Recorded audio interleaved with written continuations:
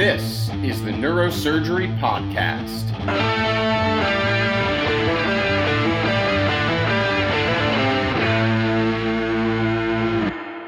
Welcome back to the Neurosurgery Podcast, here tonight with another installment in our latest series, The Case I Can't Forget. Tonight, I am beyond delighted to be joined by a repeat customer, if you will, a friend of the show, Dr. Mike Lawton, who was on previously talking about technical excellence in neurosurgery, and he was kind enough to grace us with his presence again to share a story from his practice for you listeners now. Dr. Lawton, of course, is a neurosurgeon who needs no introduction, author of the 7 series of books. Lately, the Barrow has its Base Camp series out, their academic rounds. Dr. Lawton is a leader in the field of cerebrovascular neurosurgery. Sir, welcome back to the Neurosurgery Podcast. Thank you, JP. And I just want to congratulate you and Mike on a tremendous podcast. You know, we had thought about the idea of doing a podcast in the midst of all the COVID shutdowns. And you guys stepped in and filled the need so beautifully that we abandoned our plans. So my hat's off to you. Well, thank you. Great minds think alike. And Dr. Wang and you certainly have great minds. I'll tell you, as a fan of podcasts and a fan of your books, if you put one out, I will listen. But with that, we were talking a bit before the recording started about the story you wanted to bring tonight. And you mentioned it's more than one specific story, kind of a category. So I'm really curious to hear what you mean by that. Why don't we get right into it? Great. Well, so when you first reached out and asked me to talk about the case I can't forget, there, of course, were a lot of cases that went through my mind. There was, the giant basilar tip aneurysm that I did hypothermic circulatory arrest for the first time. There's the AVM that gets away from you and bleeds torrentially, and you fight for hours to get the patient off the table. And there are those great exotic bypasses that I love doing and certainly can't forget those. But the category really that keeps sticking in my mind and really haunts me are the giant basilar trunk aneurysms. These are a category of patient that are just really tough. They come into your office and you recognize them immediately. They usually come in a wheelchair. They're debilitated by the progression of their disease. And on the one hand, you want to tell them to turn around and go home. But on the other hand, they've come to you as the last resort. The person, maybe even one of just a few lone people in the world that are willing to take on their case, and they're looking for the Hail Mary. And so that's really the type of patient that, for me, stands out in my can't forget category. These cases are hard. Every surgeon has what has been called the surgeon's graveyard. And the cruel thing about our selective memory is that we expect a lot of ourselves and we never remember all of the good outcomes and the great successes that we have. But what we do remember are the tragic failures. And these giant basilar trunk aneurysms are certainly an example of that, where there are a lot of failures. And the case that I selected really was one of these that I just did a few weeks ago, and it was a guy mid-50s who came in, was transferred in as a emergency room admission, and we admitted him and had one of these classic 3.5 centimeter basilar trunk aneurysms compressing his pons and midbrain. The vertebrobasilar junction, as all these cases have, was pushed up, both fed into the body of this aneurysm. And, he was progressively deteriorating from that. Of course, he had 2 beautiful daughters. They're both in medical school and were our students in medical school. And so they're very well versed in his pathology and his condition. And anyway, this is the kind of patient that walks in. They don't have a very good prognosis. If you do nothing, they're like glioblastoma. They're dead in 2 years. And if you do something, you're taking on incredible risk. And so, I've really been interested in this disease because it really does represent that Mount Everest for the vascular neurosurgeon. It's one of those cases where we just haven't been able to figure it out. Many people have tried, dating all the way back to Drake and all of the greats. And a lot who have gone down that road have simply abandoned it. I've kind of viewed bypass surgery as the answer to this disease because this idea of distal bypass and aneurysm occlusion, either proximal or distal, so that the flow reverses, I've always viewed that as the way. It works so well for giant aneurysms in other locations. And so I've always felt like if we could modify that basic concept and apply it to the basilar trunk, we'd have something here. And we've made some progress. The first batch of cases I did in these patients, they almost all died. In fact, I don't think any of them survived. They were the simple EC-IC bypass to the SCA or the PCA. And then we'd go in and we'd do coil occlusion of the verts and reverse the flow and use the pica to pull some flow down the trunk. But inevitably, they did poorly. We then tried a different form of bypass. I tried the Japanese bypass, the vert to PCA through a posterior fossa exposure, and that didn't work very well either. All those patients died. And finally, what I settled on was the M2P2 bypass, which was a high flow interposition graft using the Sylvian fissure as the donor and dumping into the PCA to give a high flow revascularization of the upper posterior fossa circulation, and then doing a clip occlusion, initially distally, and more recently we've been doing them proximally. But the problem with these is the perforators and their propensity to thrombose, even despite having good flow. We keep having perforator infarcts and severe complications or death. I published on this. Our mortality doing this last rendition was around 50-50, which is really horrible odds for surgery.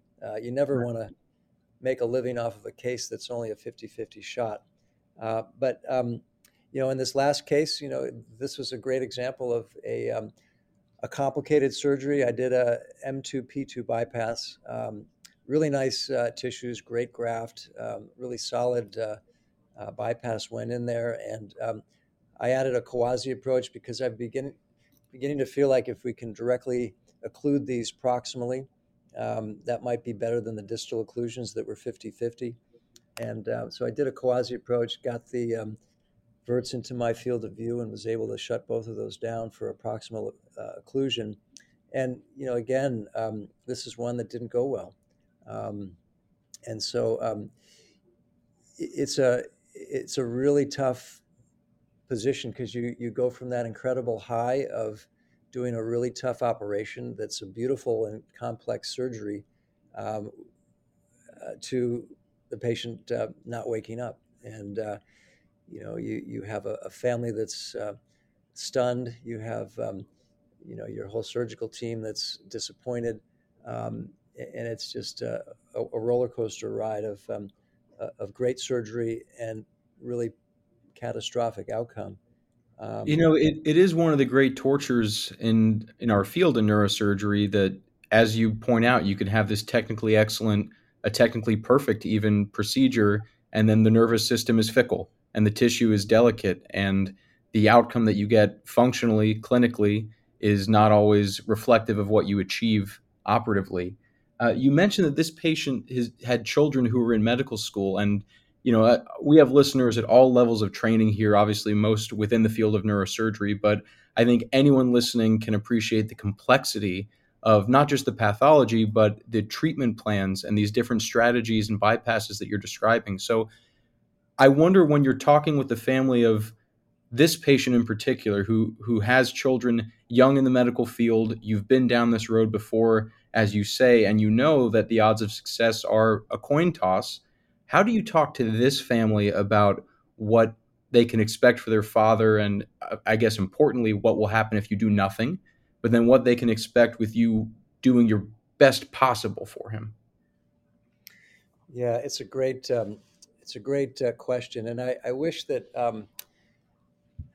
all of my residents and others could see that conversation that we had, because I've studied my results. I know it's a 50-50 proposition, and so I spend a lot of time in advance talking about the all the things that could go wrong, the high chances of death in this situation, and um, I really try and make a connection with both the patient and family, because I know if I'm on the other side of that coin toss, I want to make sure that I was as clear as I possibly could have been. And in this particular case, it's a great example of how you walk away from that conversation feeling like uh, we were clear and everybody understood. Um, Most importantly, the patient. But in this case, since you're asking the daughters as well, but even despite that, when things didn't go well, um, the in this case, the daughters were terribly upset, and I think it just Mm, speaks to the fact that uh, you can hear all of this stuff, and there's a certain compartmentalization. Like you look at those odds and you think, I'm not going to be on the bad side of the coin toss. I'm going to do okay with this. And there's this real denial, even despite being in the field and knowing that we try and be objective. And I think in this case, it was particularly hard. And it's just a matter of again having developed a connection in advance. yeah, such an important conversation to have for all things that we do in neurosurgery, but particularly such a delicate and fickle procedure as this. Hearing you talk about it, my mind goes back to early in this conversation. You talked about this pathology, these basilar trunk aneurysms, and how so many surgeons turn their backs on it and wouldn't risk walking down that road. But as you said, you're the end of the line, and you have, you could say, an obligation to attempt to treat these patients when no one else will. I wonder if you could cast your mind back to that stage in your career when you first felt ready to try and tackle this pathology. Can you remember that period of time, where you were along your professional course? And if you could even remember the first patient you felt comfortable going for it? Yeah, I think bypass surgery, JP, is like this ladder that you climb. And Hmm. the first bypasses that you do are STA, MCA bypasses. They're right on the cortical surface, and they're pretty straightforward. You can feel confident doing those cases. And as you go through your career, you start diving deeper. You might do an STA to M2, or you might do an STA to PCA, or and get down in the ambient cistern there. And then finally, you get to these kinds of cases where you don't question whether you can do it technically. It's really more about whether your strategy is right, and whether Hmm. you've actually thought through the disease and the therapy. And that's where this is like this incredible chess match where I feel like I've gotten to the point where I can think through this disease process, and I understand what I'm trying to accomplish, but I can't quite control all of the knobs and whistles on the control panel, Right. and that's where it's frustrating. But my feeling is that um, there have to be some of us who are willing to stick our necks out and try and go down a road that others don't want to take on, or have abandoned. And I think that's sort of the pioneer spirit that needs to remain a part of neurosurgery. I think it's easy in this day and age to shy from risk and not do anything that's going to potentially cause harm or get us into trouble. But at the same time, I think back on Charlie Drake when he published his first 4 cases of basilar aneurysms. 2 of those patients died. That was the same 50-50 coin toss that I'm talking about here. And yet he persisted. And today, or maybe less today, but in a bygone era, basilar aneurysm surgery became the way to treat that disease.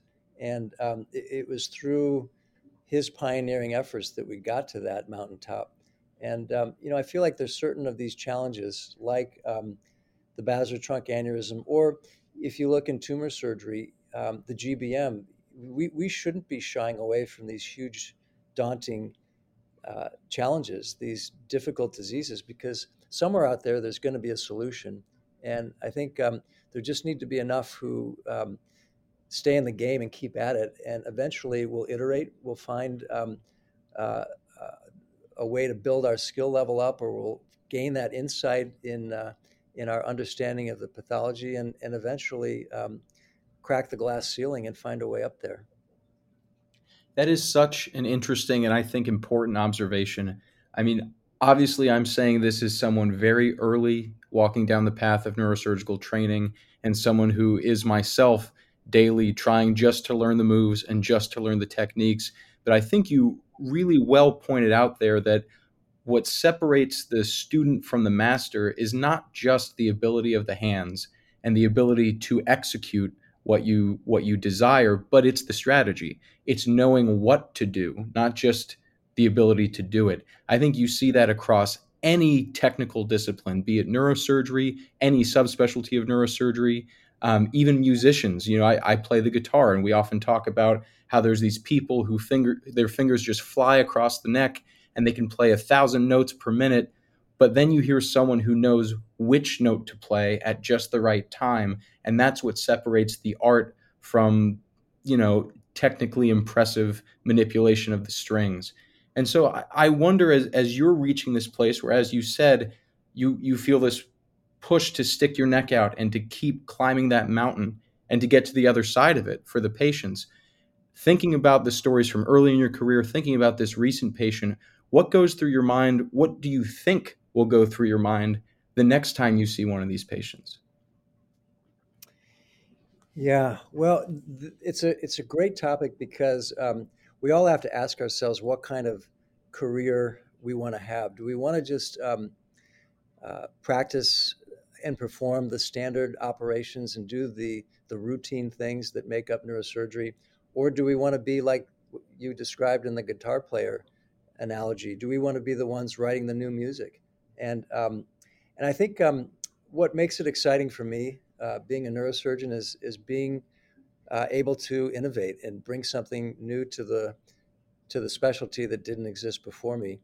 And that's what I think about. So when that next patient comes through my door or into the emergency room, I'm thinking about this last case of mine, the one that didn't go well, and how can I tweak it in some way to address this latest shortfall or this latest deficiency, and how can we modify what we just did to find that way around the problem, and that's really what this is all about, is to commit to making a contribution and finding that breakthrough, and then with each step of the way, making a small iteration, a tweak that will create a new insight. And I envy the days of Drake. In his era, every giant basilar aneurysm was going to London, Ontario, and he had this concentration of case material that allowed him to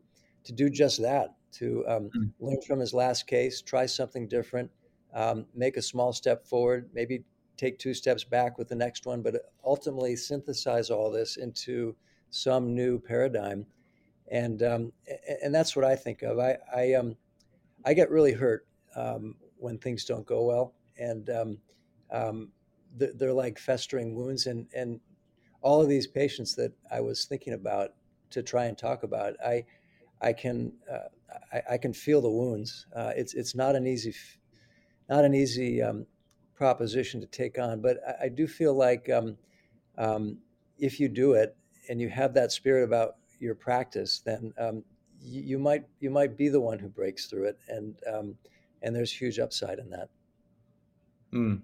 Well, Dr. Lawton, if anything our listeners can take away from this story is that the proper motivations can keep pushing someone further and further up that mountain, and clearly those motivations keep driving you forward. I want to thank you for coming back on the show, giving us your time, and sharing these insights from the path that's led you to this point in your career.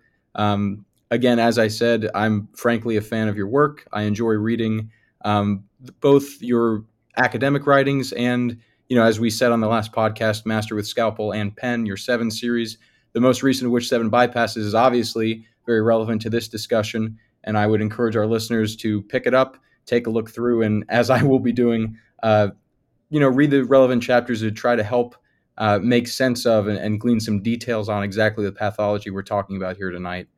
Dr. Lawton, thank you so much for coming back on the Neurosurgery Podcast.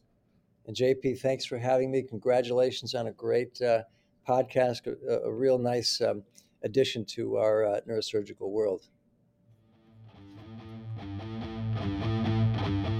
Wow. So as usual, JP, Mike Lawton does not disappoint. There's a reason why he's held in such high esteem, and he really is talking about the pinnacle of what we do technically, right? I mean, he described a situation, a scenario that encompassed not only those social elements, but the technical and the biological pieces of what we can really be up against. It is really daunting, and you have to have your hat off to the early neurosurgeons like Harvey Cushing, who had such high mortality rates, but they persevered despite probably a lot of criticism. I'm guessing a lot of folks criticized Drake and Cushing and Dandy and these pioneers that are in our field that built it, right? Right. I mean, it's inherently true. Anytime, we always talk about the sphere of human knowledge, and as it expands, the border gets ever wider, right? The circumference of the circle increasing with the area of it. And Dr. Lawton is obviously talking about these things maybe a few steps beyond that border and that limit of knowledge, where he's pushing that boundary further. And of course, in a technical discipline like surgery, where your craft and the material of your craft is not just woodworking or stone masonry, but you're working with human bodies. And in our case, the organ system that generates consciousness, that generates awareness, communicativity, then obviously any little thing that is new, possibly experimental, and has that inherent risk of failure is going to face grave criticism, as you say. Well, it's fascinating to me. He talks about this spirit of adventure, and I want to go further with what you're saying, JP, which is it's ironic almost that on the one hand, we're talking about very, very sensitive and low tolerance environments like the brain and spinal cord. So you would think that any deviation from what's accepted would be anathema, right? Mm-hmm. On the other hand, we are exploratory, and I talk to a lot of other surgeons and other subspecialties, and there is no parallel. There really isn't a parallel today, at least, where people are trying new things. I think cardiac surgery in its Renaissance era in the 1960s and 70s was like that, Right. But you just don't see that. You don't talk to ENT people like, well, let me tell you about this brand new stuff that everybody's trying, and another group's doing this, and we argue about it all the time. I mean, I know there's innovation, but it happens very differently, and I don't think it happens as independently it does in our field. I mean, you probably see this at Rush, right? Of course. And, that's something I've always thought about, and I'm not sure that you can point to one single reason why it's this way. I don't think it's just that exploratory people go to neurosurgery because neurosurgery attracts exploratory people. And one of the best hypotheses I've developed that I think is at least a part of this phenomenon that you're describing is that we don't fully understand the nervous system yet. We understand how neurons work. We understand how one neuron excites or inhibits the next neuron, but the way the whole system works and generates our experiences is still very much a nascent science. And so if you think about us as people whose job it is to heal and try to repair this organ system, and you compare it to someone who operates on, like you say, the heart, or operates on joints, or operates on the kidneys or the bowel, these organ systems are so much better understood in their physiology and proper functioning than the nervous system. We're sitting here like we have some alien technology, or millennia in the future, after some catastrophe, we find a computer and no one knows how it works, but we're trying to repair it and keep it running without the basic knowledge of how it's supposed to function to begin with. And I think that aspect of working in a setting without complete knowledge attracts people with that drive to discover, because there is still knowledge to discover even while we're doing therapeutic work. So you're saying like there are no bumpers in the lanes, there's no road maps, so then it's literally limitless in terms of what we could do. But on the other hand, like I think the day will come when in medical school the physiology course will have a neurophysiology component, right? They'll teach it like they teach the kidney function, right? And then we will be at a different era in neurosurgery. That's kind of what you're saying, right? Right. I mean, right now, like I said, we know cell function, we know some basic wiring diagrams and circuits, and we know, if you destroy this part of the brain, this function goes away. But things like generation of consciousness, generation of overall emotional experience, these higher order, what many people would say are the most interesting or most important nervous functions, are still well beyond the scope of basic science understanding. You're right, but I would say that that would be era 3 or 4 because we haven't even gotten into the idea in depth. Although we covered psychosurgery a little bit, where we can change people's mood or personality based on some kind of intervention, right? Let's go back to just the basic brass tacks of what we do, which is, I think the other side of it is that the diseases, as Dr. Lawton mentioned, are so devastating and so common. And people want to say, well, there's 1% of doctors are neurosurgeons, but somehow almost everybody I ever meet knows something about some contact with a neurosurgeon. Meaning, how can 1% of doctors have contact with so many people? And it's very, very interesting to me that the diseases are so devastating, and you don't even have to get the higher level function. You talk about Alzheimer's, you talk about Parkinson's disease, you talk about head injuries, concussions, things like that. And in Mhm. the spine, 95% of Americans are going to have spinal problems in their life, not necessarily surgery, but it is the number 2 reason for an unexpected or unplanned visit to a doctor. And so how many spine surgeons? There's like, 7, 8,000 spine surgeons in the world, in the country, I should say. And yet you're saying 95% of people are going to need potentially someone who has some expertise in that area, not surgery, but I would venture to guess, I don't want to offend chiropractors, that if you really wanted to get an objective opinion on what's going on with your spine, you're probably better off going to a neurosurgeon than a chiropractor. And I'm not saying the outcome's better. I'm just saying that if you just wanted someone to tell you, oh, this is what's actually wrong with your spine, right? Yeah. Um, and so I think that drive towards the need to help people, the need is so enormous that people are saying, I'm willing to take some risk. And you hear that in Mike Lawton's voice, that desperation to get to a point where we have something to offer is real. It drives all of us every day. And I think that that exact statement you just made, I'm willing to take some risk. We always talk about the bond, the relationship, and the shared risk, the shared venture between us as surgeons and our patients. And I think this component of the devastating disease that we don't have a good treatment for yet, that is another key component to this air of exploration and this drive to explore and push the boundaries. Because when you have a devastating disease process that will inevitably, we know, destroy your personality and take your life, and we can't stop it, I think that puts us in a position where the surgeon is much more comfortable offering something that may be dangerous, may be experimental, may have, like Dr. Lawton said, a 50-50 for the outcome that you could promise a patient. But then the patient and their families are also going to be more comfortable agreeing to sign up for something that risky, because we can tell them, with all of our science, with all of our data, with all of our experience, this is not going to end well, but we can try. And I think that makes it a lot easier ethically and morally for us to offer experimental treatments, but for the patients and families, when you have a good, thorough conversation, to understand and to accept that risk for themselves as well. Yeah, but to stand up for the spine surgeons, it's almost more devastating in spine because whereas this gentleman will probably pass away in his sleep or suddenly and it's devastating altogether, the spine patients suffer interminably. So would Mm. you rather, like, if you ask me what's the perfect death for me, it would be like probably like in the middle of operating or having sex or eating a great meal or whatever, right? And I just die and that's it, right? Boom, alive then dead. But if you look at the spine patients, these are people who are they're crippled and they are screaming in pain. And I just took care of a lady last week who literally said, if you make me wait another hour, I will kill myself. And she was 85, right? Yeah. And so spine has its own thing. But let's go back to Dr. Lawton's patient. The daughters who were either in medical school or doctors or whatever, do you think they even really understood that consenting process? Because you and I were going to talk about consent during our legal mini series. We couldn't get the right people to discuss it, right? But we really wanted to get into consent because you and I love that stuff. Do you think they even have a concept of what they were really up against?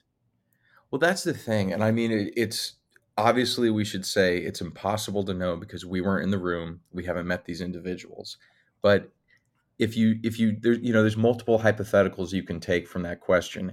A, these people have some limited medical knowledge, some early medical education, and we know a grasp of the basic science that goes into medical training. And so you could argue that if anyone can be consented, these people can be consented and maybe even more so understand things.